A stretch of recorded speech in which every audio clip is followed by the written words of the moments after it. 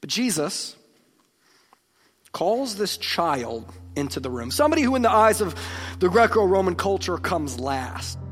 Jesus opens up his arms wide and he says, come here. If you have a Bible, go ahead and get that open to Mark chapter 9. We're looking at one story this morning, verses 30 through 36. Man, Our church, we've been through a lot of seasons and we've had a lot of experiences where we've got really, really empty rooms, right? We planted this church 7 or 8 years ago. We went through COVID together. And so anytime there's a Sunday where there's a lower attendance like today, by the way, thanks for showing up today. It's good to see you guys.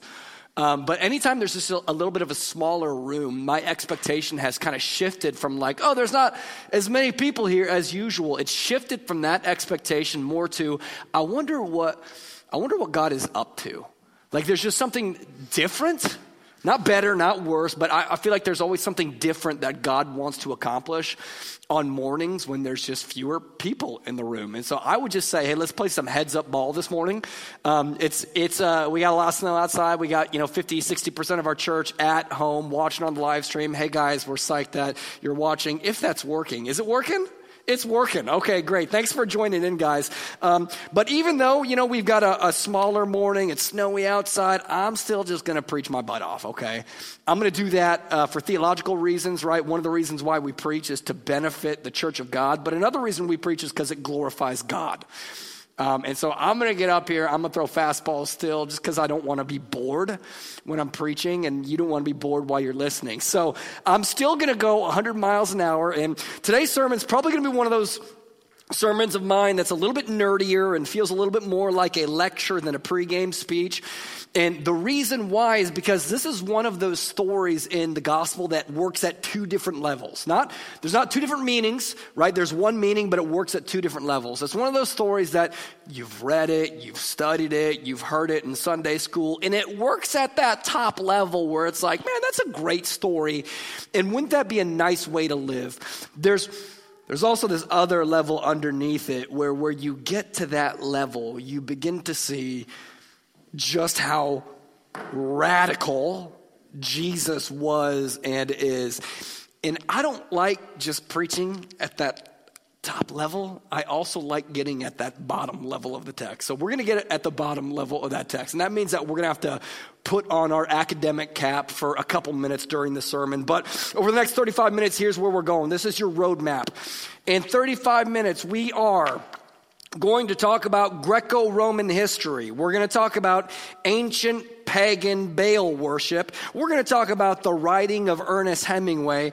And by the end of the sermon, I hope that all of this, believe it or not, helps you become the greatest that you can be in God's way. So let me pray and we'll jump in. The greatest you can be, in God's way.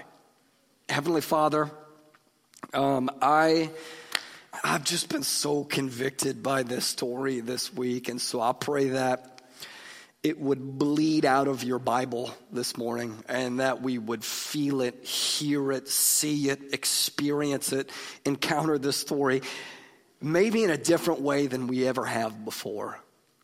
And if we're going to experience your word that way, you must be present among us, walking in between the pews, whispering in our ears, convicting those who need to be convicted, encouraging those who need to be encouraged, and pointing us back to you. So, Lord, I just pray that you would do that for me and that you would do that for everybody. And as a result of, all the plowing and snow blowing and shoveling. Oh gosh, all the shoveling. Pray that as a result of all of that, one person in this room might experience deeper joy in the Lord Jesus Christ. And in that case, the sore shoulders and the sore forearms would be totally worth it, and I would be happy to shovel for another 8 hours this next week. Please no, but if it needs to be so, then in the name of Jesus we pray. Amen. I think One of the strangest things about making the transition from small town Iowa to the big city of Des Moines, one of the strangest things about that transition, it's been adjusting and making that adjustment to the homeless population.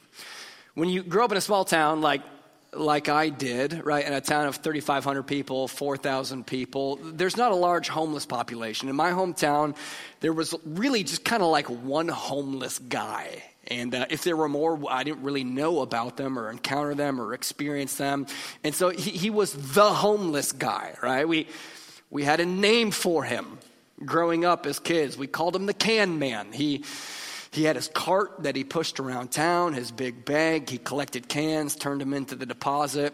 And because there was just one homeless man, right, and it was the only one we knew, right, he had a name, the Can Man. And we, of course, as kids, created a backstory and a mythology that wasn't true for him about why he was really poor and what was really underneath the cart and all the silly things that boys talk about when they can just make a person into a character like that. And that's what we did. He was kind of a nameless, faceless character that we imported a mythology to. And it's kind of weird because when you transition from small town to Des Moines, there's a much larger homeless population. And the opposite thing kind of happens, where since there's so much homelessness and you're not really used to it, and it's on most busy corners when you pull up on the road, you just kind of blur people out, right? They just kind of become nameless, faceless nuisances that you have to drive past, and sometimes you feel kind of a pinch for it. And so that's been a weird transition, is like learning, well, oh my gosh, what's it look like to live in a city? And all of a sudden, homeless people no longer having names and faces. And so that's been a weird transition for me. But I did have this moment a while ago. I think it was about a year ago. I was walking to my coffee shop. And as I was walking to my coffee shop, I walked past a homeless person. And for the first time in a long time, and I don't think this was a mystical experience or anything like that, but for the first time in a long time, as I was walking past this homeless man, I stopped and did a double take. It's not one of those experiences where I think I was encountering an angel or anything like that, although I wouldn't always write that off, right? But I stopped and I did a double take.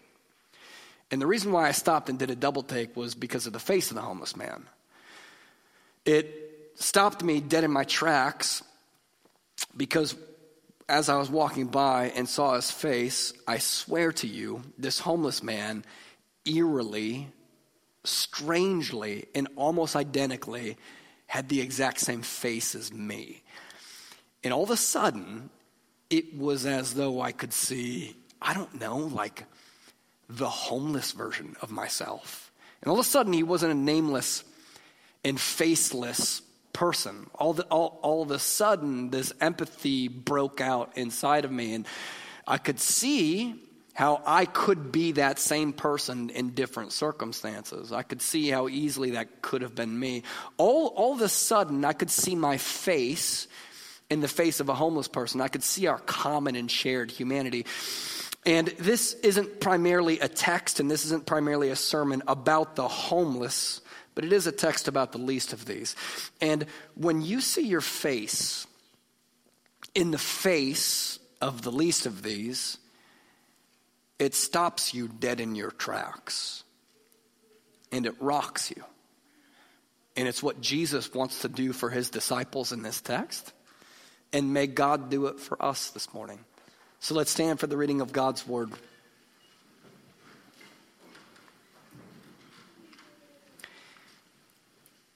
In this story, it's not a homeless person, but in this story, it's somebody in the category of the least of these. Verse 30, they went on from there, and there, we'll get into where they're coming from because it plays an important part in the story. They went on from there and passed through Galilee. And he didn't want anybody to know because he was focused on teaching his disciples, saying to them, hey guys, the Son of Man is going to be delivered into the hands of men, and they will kill him. And when he is killed, after 3 days, he will rise. I don't know if that's actually the tone he used. I imagine it that way. But they didn't understand the saying, and they were afraid to ask him.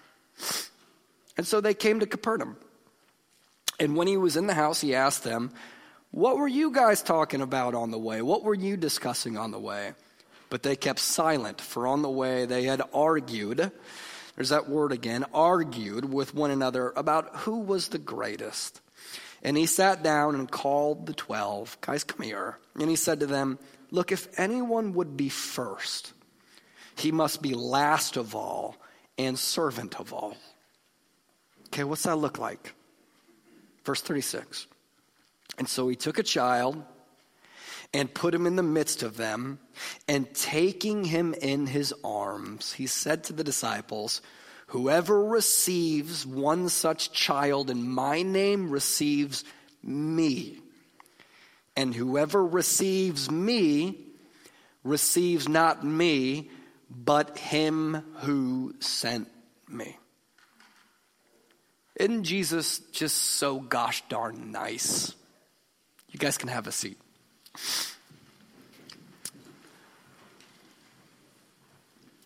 Okay.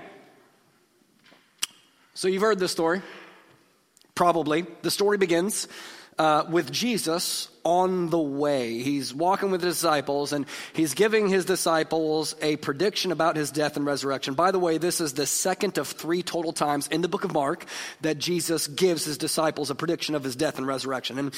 And on the way, he lays out his death and resurrection. And the way that he does that, the way that he explains the gospel to them, is by all accounts crystal clear. Right? How clear is it? Look at verse 31. I don't know how you can get any more clear than this, bro.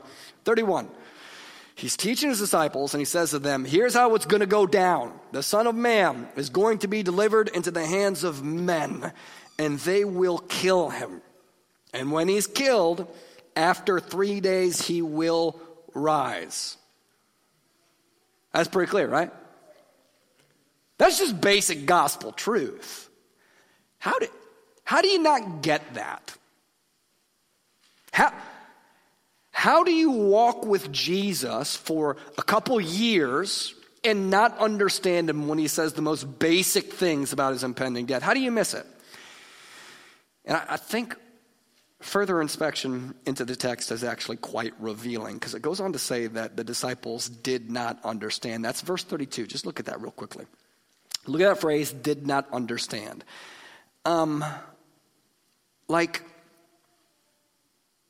In what way did they not understand? Was it like intellectually over their head? In what way did they not get it? And some translators interpret the words did not understand, which I think is a great translation.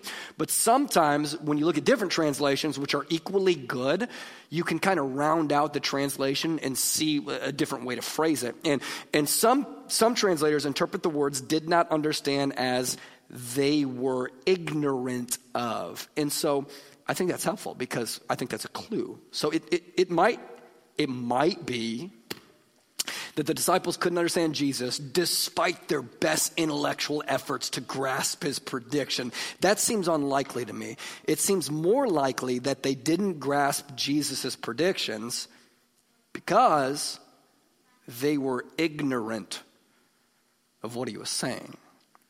Like, they just had something more important on their minds, right?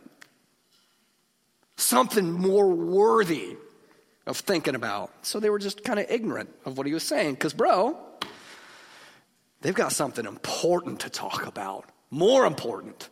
Which, of course, raises the question. Well, what could be so important that to us, it makes the death of Jesus just a secondary consideration?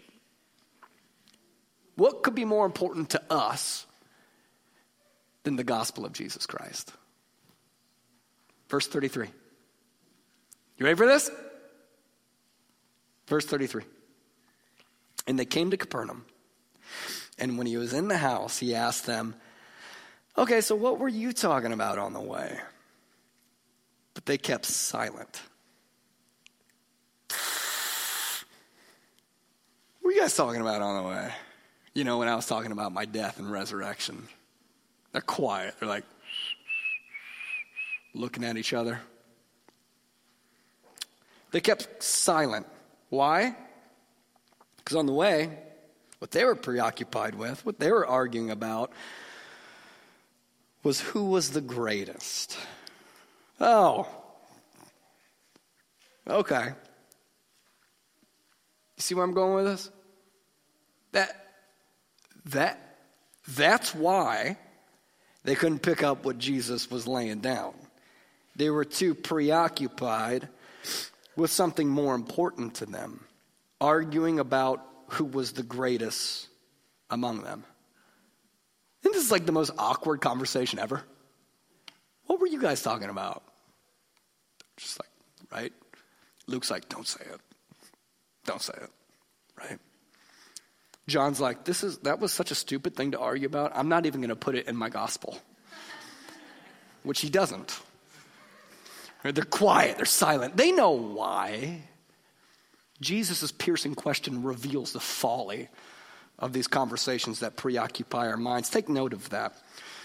But Jesus, being rich in mercy and grace, verse 35, doesn't stop there. Instead, he's like, all right, guys, like a good coach, he's like, okay, let's gather up, huddle up, let's work through this together. He sat down and he called the 12, and he said to them, if anyone would be first, you want to be awesome in the kingdom of God? You want to be the bomb in the kingdom of God? If anyone would be first, he must be last of all and servant of all. So this is magnificent. Matthew, in his gospel, relays the same story, the same conversation, but with a twist on the language. And seeing the way that Matthew records this can, again, kind of help us round out exactly what Jesus is saying. Here's the way that Matthew records this conversation.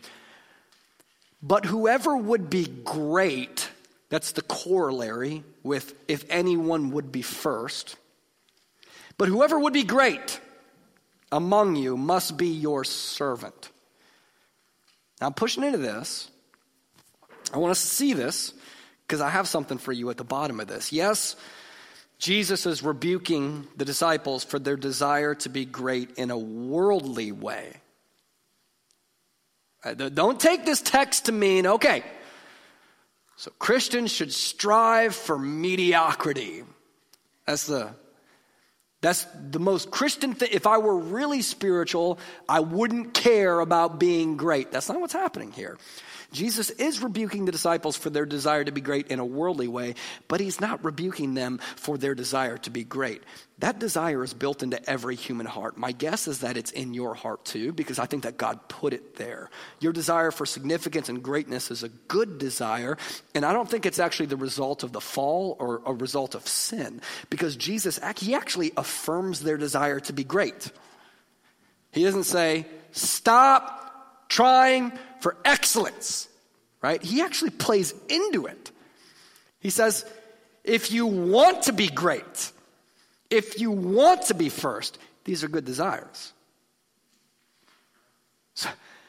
So long as they're done in God's way and not the world's way. I want to keep pushing at this for just a second more. Here's the way that my good friend, who doesn't know I exist, John Piper,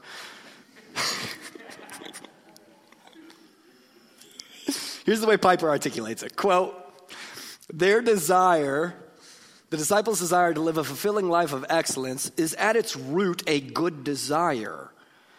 But this desire has been corrupted and subverted by the world in two particular ways. First, it has been corrupted into a longing not to be great, but to be known as great.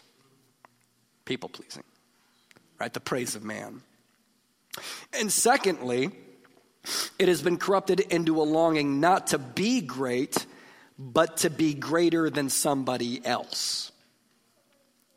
Piper goes on to say, at no point does the way of Jesus so sharply diverge from the way of the world than on the question of greatness. See, Jesus does not repudiate greatness, but redefines greatness. He doesn't repudiate it, he redefines it. And so the challenge is to be great at the things that matter most to God. And of course, nothing is greater to God, and we see this in the text, than serving, end quote. So in other words, what's Jesus doing in this story? He's redefining greatness, and he's showing us how to be great in the kingdom of God, how to be great in God's way. And you do that by, first, becoming last, and second, by becoming the servant of all. Actually, those are the same thing. So those aren't two separate points. Those are one point. By becoming last and by becoming the servant of all. And what's that look like? And as my professors at UNI would say, there are some lessons that are better caught than taught. So Jesus, being a good teacher, he doesn't just tell, he also shows. So Jesus acts out the lesson, doesn't he? Okay, so what's that look like? How do I do that? And so verse 36, there's this nameless, faceless character in some other room, right, because they're pushed out to the fringes of society, that Jesus calls into the room. Verse 36, and he took a child, come here, and put him in the midst of them. Look at this. And taking the child in his arms, he said, guys, look at me. Whoever receives one such child in my name receives me. And whoever receives me receives not me, but him who sent me. Isn't that so nice? Here we go, baby. Why did Jesus pick a child in order to act out this lesson? Yes, because in Greco-Roman culture, children were literally the least of these. That's absolutely 100% true. Yes, in church and public gatherings, children in the Greco-Roman world were always to come in last, and they were to be ostracized and seated in the back. Yes, in the culture that Jesus is in, civilization saw them as a secondary figure, and they did not build their institutions and culture around children. Those are all true points, many of which you've probably heard if you've heard this story taught before. All true. But if we stop there, we misinterpret Jesus as just saying something nice. And Jesus is kind, incredibly kind, but he's not just nice. He's not just being nice right here. He's being Savior right here. And so let's go deeper into this, okay? It's not just that the ancient world didn't care about kids. That's true. But it's actually far, far, far darker than that, which makes Jesus' teachings here shine even more brightly. So I'm going to talk nerdy for a couple minutes more, just so you can see how much more Jesus' teaching shines bright and is radical in a dark Roman world, okay? So this conversation happened on the way from Caesarea Philippi, where Jesus was transfigured on top of Mount Hermon, through Galilee and Capernaum. So before they were in this house, they were at Caesarea Philippi.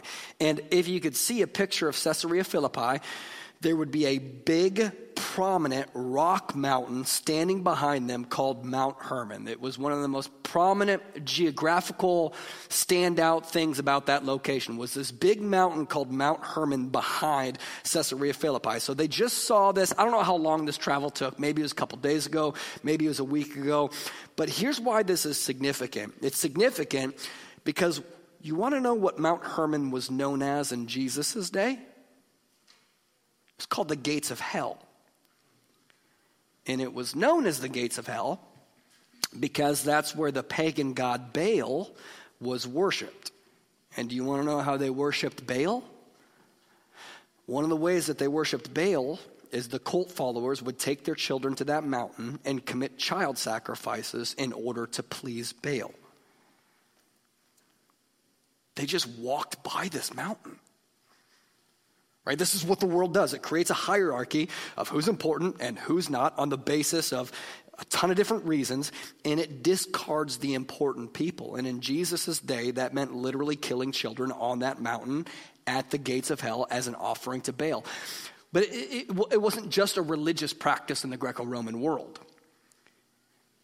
It was a legal right that Roman citizens had. So Greek philosopher Plutarch, he's a historian, so you can actually go back and read his writings. He lived around the day and age of Jesus.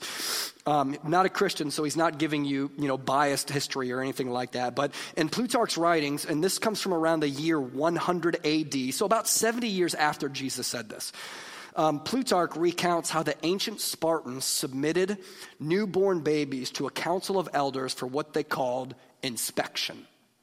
And take the babies, right? Hold them up and inspect them.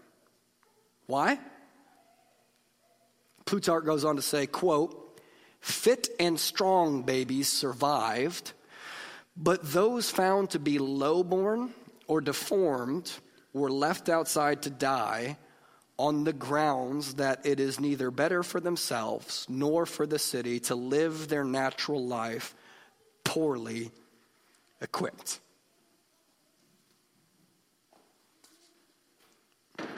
All right, yeah.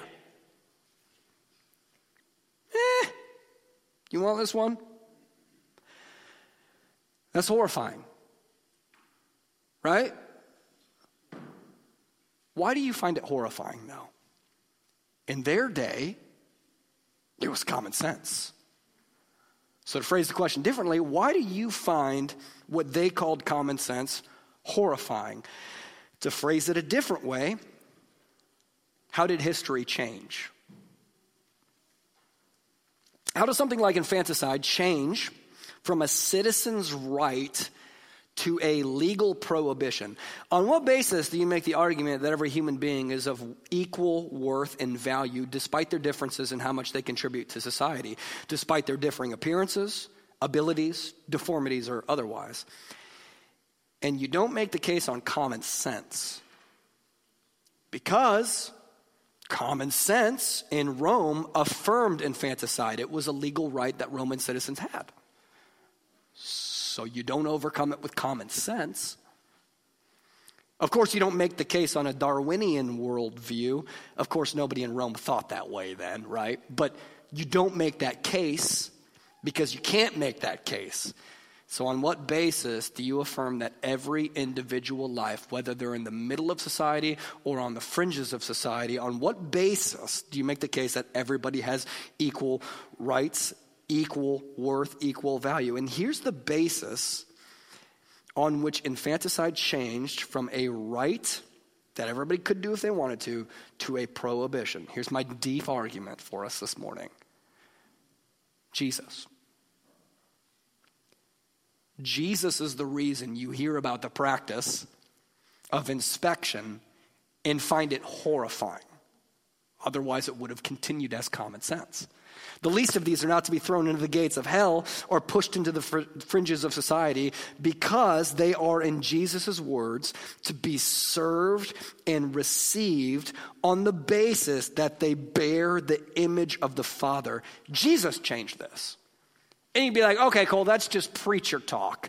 Does that hold up to history? It does. Historically, Jesus changed this. Does this argument hold up historically? Well, when was infanticide outlawed in Rome? When was inspection outlawed in Rome? We can look back at history and find out the answer to that. It was outlawed by Emperor Constantine, whatever you think about him, around 313 AD, closely following his conversion to Christianity. So it was Jesus who recreated a world where everybody is loved. And it's Jesus who continues to recreate the world into a place where everybody is loved. And I know it's not comfortable on a Sunday morning to come to church and think about child sacrifice and the gates of hell. But I'm pressing into this because the Bible's not comfortable. But I'm pressing into this to show you just how radical Jesus and his teachings are. This story is often interpreted as Isn't Jesus so nice? Which is like holy understatement. Right? That's what one scholar called damning with faint praise. It's not that it's wrong, but the praise is so faint that it doesn't adequately capture at all what Jesus is doing. This is radical. That's to call Jesus nice because he takes this child into his arms is like saying that Ernest Hemingway was an adequate writer. Okay, so if you've never read Hemingway's style of writing changed the face of writing in the West and basically created a new genre so that without Hemingway, there would be no such thing as American literature and no classes called American Lit. And you know deep down that the world would be a worse place without your American Lit classes from high school, right? He created American Lit. You look back at Hemingway's writings now, and you think, wow, this is so simple, and like so many American authors that followed Hemingway.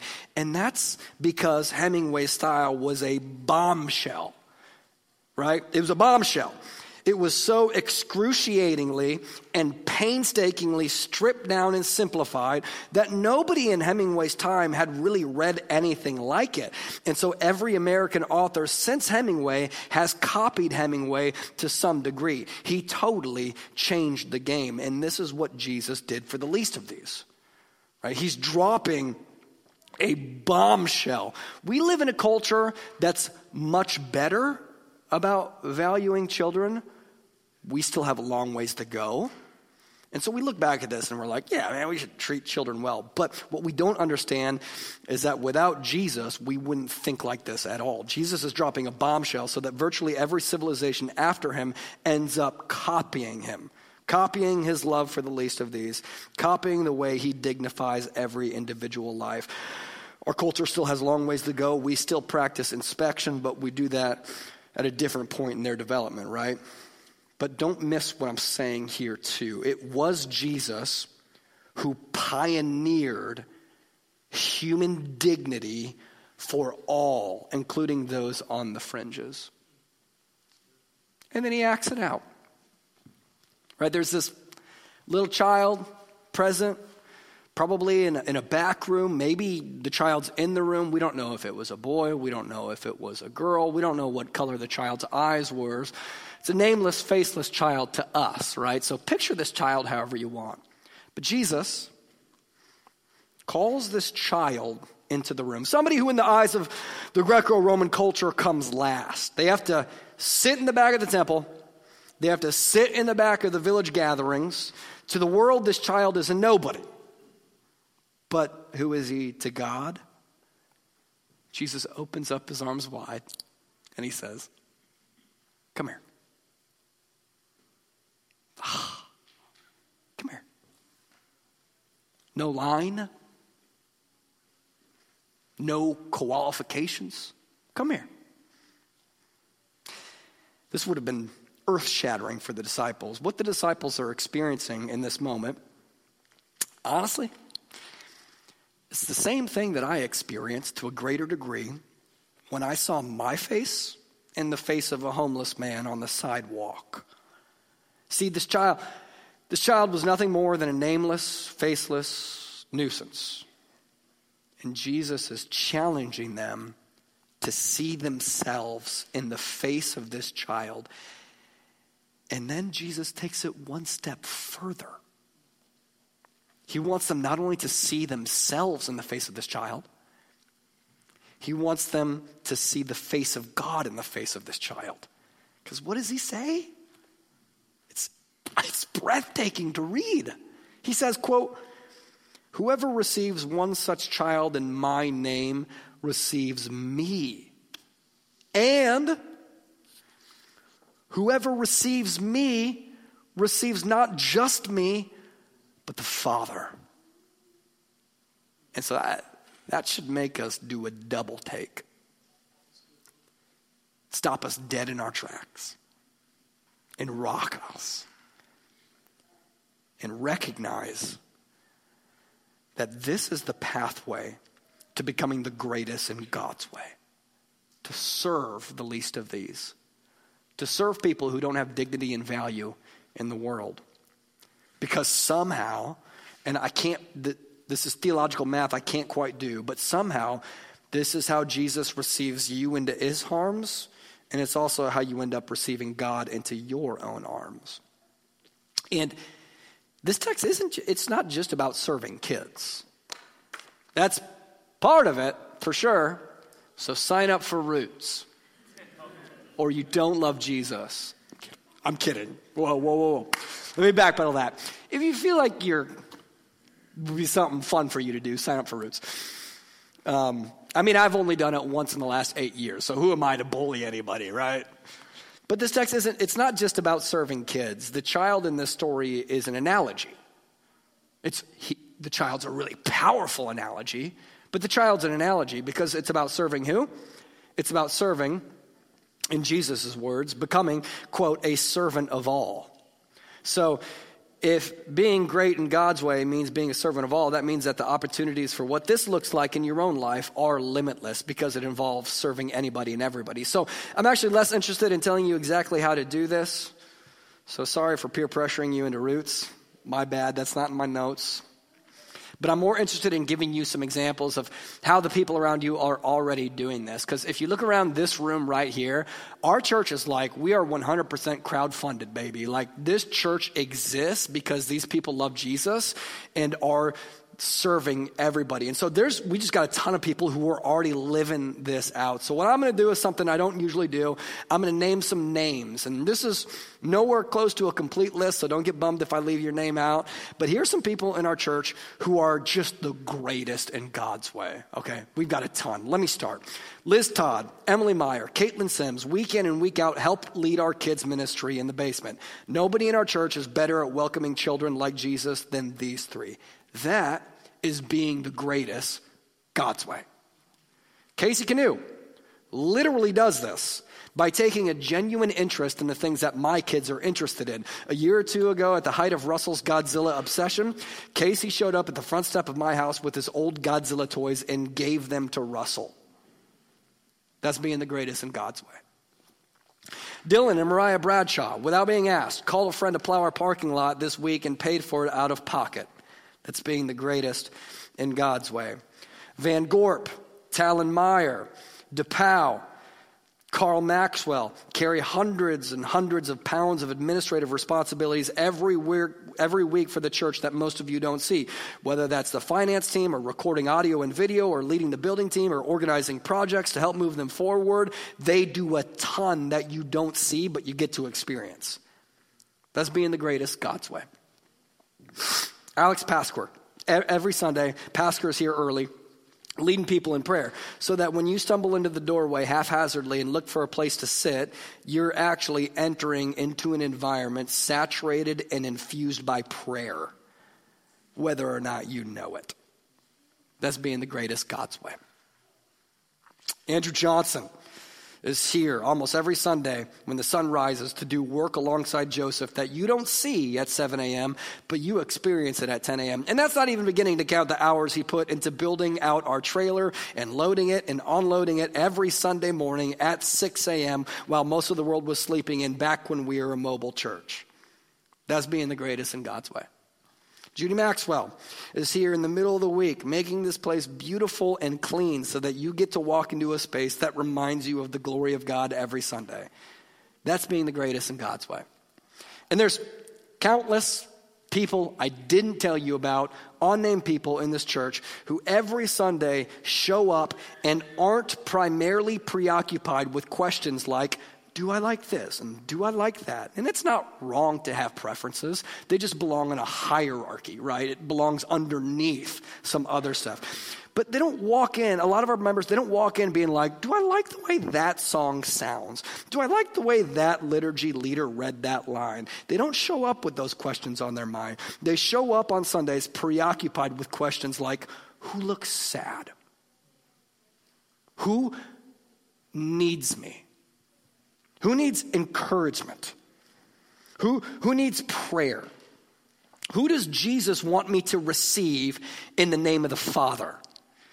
Because I just want to be honest with you. Again, preferences are great. I have way too many of them. They're fine. They're fine. have preferences. It's great. But I'm just saying that when you approach church self-focused, you get the American landscape of church. Which is to say that when you approach church self-focused, church is boring. I'm just honest. Like when I have that mentality, I'm like, I'd give it a 2 out of 5 this morning. Blah. What a boring way to approach church. Yawn. But when you become God-focused and others-focused, church all of a sudden opens itself up to you and becomes exhilarating. At any need, at any moment from the least of these, from a person could arise and change the trajectory of your worship. You might catch the name and face of somebody in prayer and know deep down that God wants you to encourage them, or know deep down that God wants you to pray for them. And if you're going to do that, that requires a substantial amount of courage. And what this makes is it makes church into a non-stop, thrilling adventure where every Sunday is a possibility to become the greatest that you can be in God's way. And so let me make this hit. At the end of the day, if you're preoccupied with being the greatest in the world's way, you just won't understand the gospel. Is that not how the story starts? With Jesus clearly articulating the gospel. Hey, I'm going to die. I'm going to be raised again. And they don't get it. They don't understand it. Because they can't understand it. Because you can't understand it when you're too focused arguing about who's the greatest among all of you. And if you're always focused on being the most popular, the most powerful, the smartest, the most sought after, the person who gets the applause of man, if you're always concerned about being the greatest in the world's way, how could you ever understand how the greatest man to ever live died by becoming the servant of all in the lowest possible way on the cross? How could you ever understand the gospel if you're concerned about being the greatest in the world's way? And this is about the gospel. It is. Again, Jesus is not just being nice when he receives the child into his arms. In his world, a child is something to be inspected. And if he is found inadequate, he's something that can just be casted into the gates of hell. So I want you to see what Jesus is doing in this moment.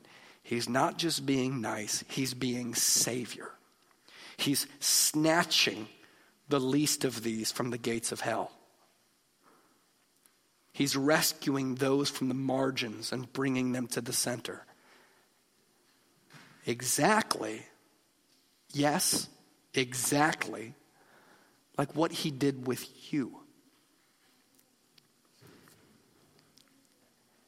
That's when you get it, dude. That's when you really understand the text. A lot of times we read about the least of these, and we think about the homeless and the disabled, the oppressed, those on the margins of society, and you should think about them. But you don't get it until you read about the least of these and you see yourself. You see yourself, right? In the hands of the world, you are nothing more than refuse to be thrown into the gates of hell. Nothing more to be inspected and evaluated, and if found wanting, pushed to the margins of society.